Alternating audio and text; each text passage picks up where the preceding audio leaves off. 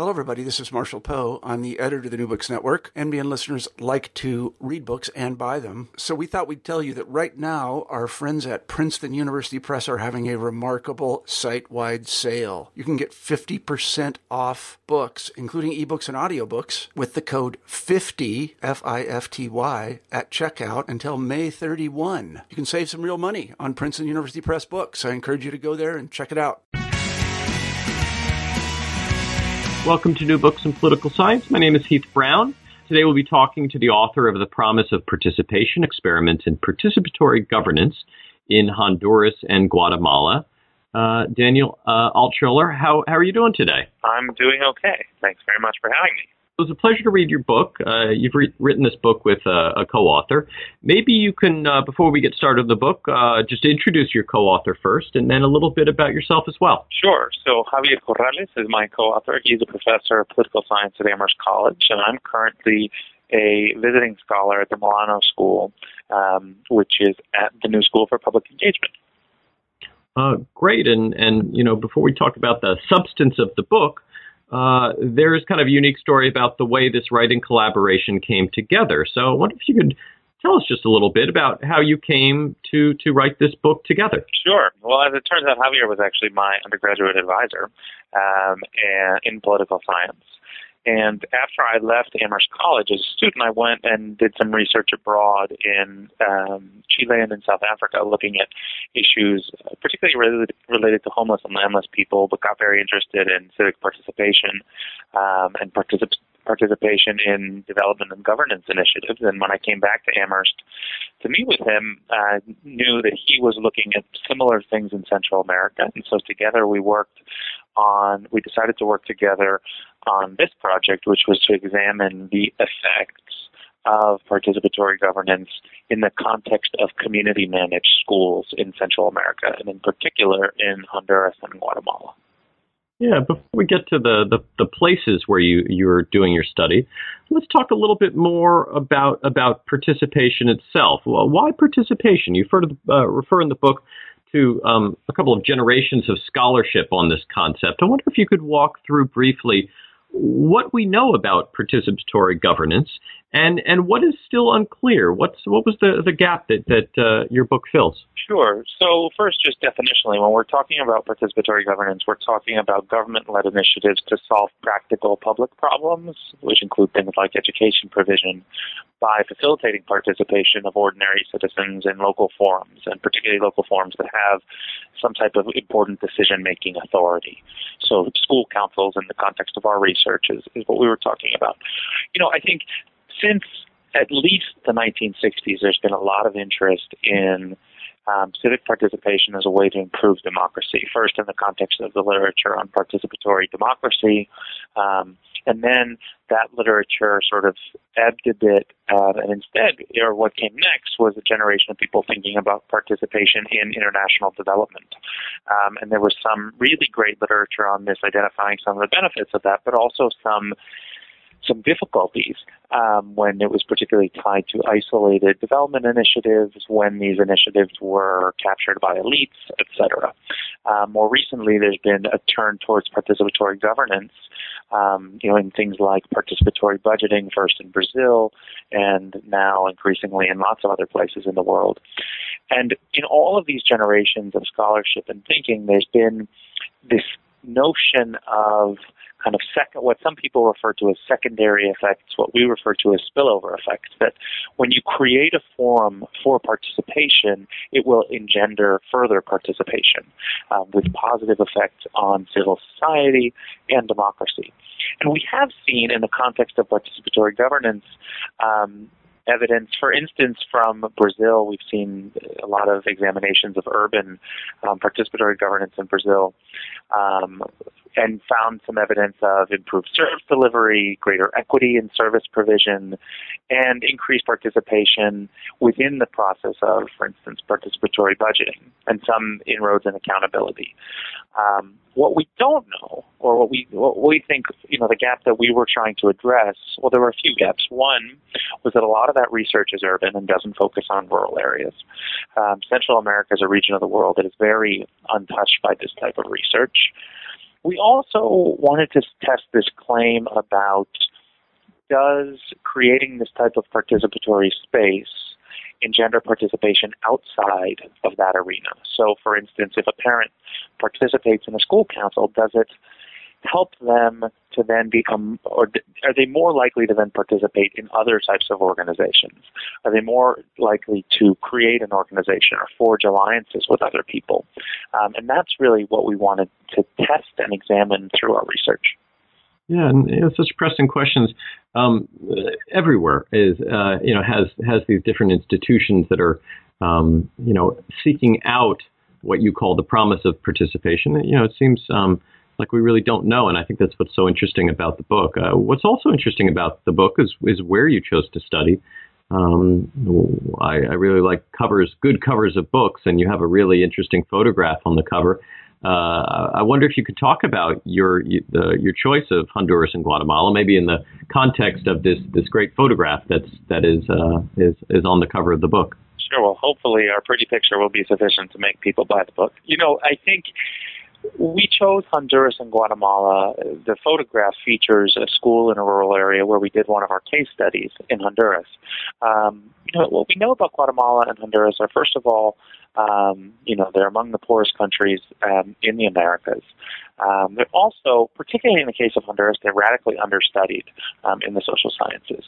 We see very little research historically. It's been done on Honduras, perhaps as little, if not less, than any other country in the Americas. So it's a really ripe place to do research. It's also a ripe place for comparative research because you have many small countries on the Central American Isthmus with very different political histories. And also, in the case of Honduras and Guatemala, very, some would say weak democracies. As recently as a couple of years ago, in 2009, we had the coup in Honduras. Some researchers have said that type of political instability could also come to Guatemala. And they're really important sites to understand how, what types of mechanisms work to promote effective participation and governance. And that's what we wanted to do, particularly in rural areas, which, as I mentioned, are understudied both in Latin America more broadly and in Central America. And you focus on schools, what you call community-managed schools. So what is a community-managed school exactly? Is this like a private school or a charter school or something very different than what we would recognize in the U.S.? So they're publicly managed and publicly funded. These are schools that were created throughout Central America. And in Honduras and Guatemala, they were created specifically to address the coverage gap in rural Honduras and Guatemala, where in the 1990s, 25 and 40% of rural school-age children, respectively, lacked primary education access.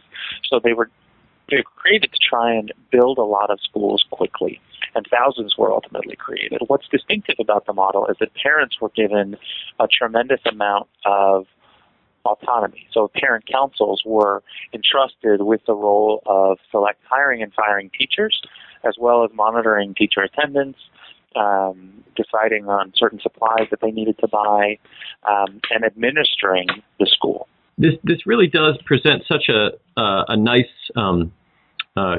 case to study, and you study it with a couple of different methods. You approach this in what would be called a mixed method, using surveys and interviews and such. I wonder if you could describe a little bit about how you approach this. Did you do a lot of the traveling to these locations? You mentioned hiring some research assistants. Was this a big part of the work? Yeah, it was a really big undertaking, and among the largest of this type of survey and research ever done. And it was cross-national, so it was a lot of. I'm going to choose my metaphor carefully. It was a lot of work. Mm-hmm. We did quantitative and qualitative work. The quantitative work involved a survey that took place in a representative sample of schools across Honduras. And similarly in Guatemala, we did it across one region, the department or province, with the highest concentration of these schools. And that undertaking took a team of, in each country, roughly 20 surveyors, people who we trained in how to how to deliver the survey instrument, how to ask parents and complete the questionnaire in the way that they needed to. So that was a very big undertaking that took months, starting in 2007, frankly, because we began with pilots and then ultimately did the survey with a very large number of parents. And then in addition to that, and Javier and I were on the ground for that, and then in addition to that, we undertook case studies. And that was important to really probe what was going on at the schools. How were parents engaging with them? What was their experience like? How could we understand some of the impacts that we thought we'd uncovered through the survey work? So personally, I spent about a year in Honduras and Guatemala helping to coordinate the quantitative work and then also conducting case studies, 8 community case studies. So it was a long process, but a really rich process, and the case studies were critical for really understanding the data and getting a real sense of the context. Yeah, and so what did you find? I can imagine having done some survey research on my own. The surveys go out and you have hopes and dreams for what you're going to find just as a social scientist, but you also have an investment in the success of the institutions that you're involved with. That must have been somewhat nerve-wracking. Did you end up finding what you expected to find? Were there these effects of the participation that you had hypothesized about? Well, I think anybody who's ever done quantitative data analysis is familiar with taking a deep breath before you hit the command function in Stata or whatever statistical program you're using and seeing what you come up with. In our case, I think it was a mixed picture and a nuanced picture. On the one hand, what we saw was we were working in very difficult communities to engage, and where you had very low socioeconomic levels. There were a lot of barriers to participation and to promoting the type of spillover effects that we were looking for. First, socioeconomic level, but also education level, but also the fact that the way the programs ended up being run, there was very little support, or there was insufficient support for many parents to learn what they needed to learn.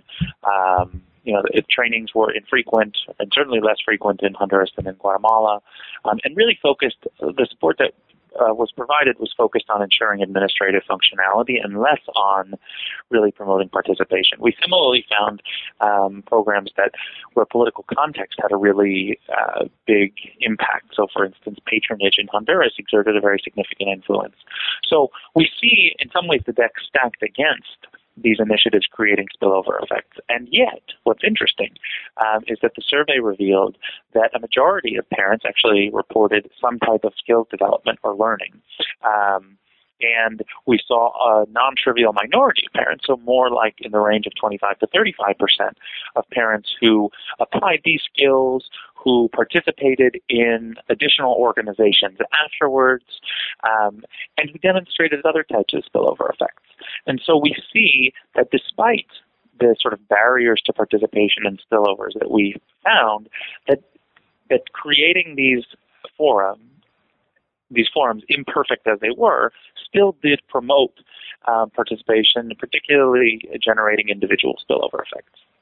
Yeah, and this is one of these situations where it probably isn't necessary for even a majority of people to go on and form their own organizations or be involved.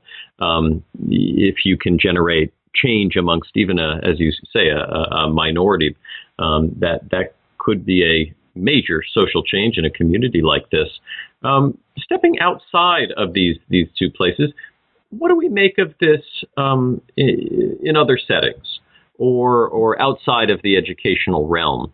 Are there things that we can learn about this, about the design of participatory institutions that would work for some of the cases you mentioned earlier, budgeting, for instance, or outside of education? What do we make of this? What are the conclusions that we can draw? Sure. I think there are a lot of conclusions. One of them is that it's worth investing in participation and trying to figure out how to do it best. with two really important caveats. Or additional or corollaries. One is that it's critical to understand the political context and how it's going to interact with the initiative that you're creating. Whether it's a particular municipality in the state of New York or a province in Latin America, it's critical to know what are the patterns of political representation, how do politics work, and how may they impinge upon or circumscribe or interact with the initiative that you're creating. I think that's really critical as people think about design and think about inserting or working with local people to determine what they're going to create. The other thing, and ideally with as much conversation with folks in that context as possible, the other thing that I think is really critical is simply creating a forum for participation is insufficient. Right? So simply saying, okay, you guys can come together and you can have these responsibilities, I think is important and potentially promising. But it's one thing that's really critical, and our research showed, is training is critical. Those parents who received training were much more likely to demonstrate the type of skills development that we found. They were also more likely, we found an indirect effect where those parents were more likely to demonstrate other types of spillover effects as well. And this resonates with, I think, the work certainly that I've done and that many of my colleagues have done in community participation, whether from an advocacy role, an organizing role, or an academic role, which is it really, you can't skimp on that sort of capacity building and training piece. It's really critical, whether it's participatory budgeting in New York City or community managed schools in Central America. Yeah, and I know you have a day job where you have the opportunity to make some of these things real in the U.S. Is there, following the publication of this book, a publication to follow? Are you working on another book project, or have you been pulled off in too many other directions? What's on the horizon for you? Well, at present, there is not another book project for me, but certainly Javier is a very prolific author and continues to do his work on Latin American politics. And we hope to continue to be able to collaborate. It was a really exciting project for us. At present, I'm working on issues of civic participation in the United States, focused a lot on immigration politics and thinking about how the immigrant rights movement has evolved, and also on the ground involved in organizing efforts to achieve immigration reform and a path to citizenship for undocumented immigrants. Yeah, it's a really interesting book. The title, The Promise of Participation: Experiments in Participatory Governance in Honduras and Guatemala, published by Palgrave Macmillan. I hope that everyone has a chance to read this book and learn something from it. Daniel, thank you very much for your time today. Thank you so much.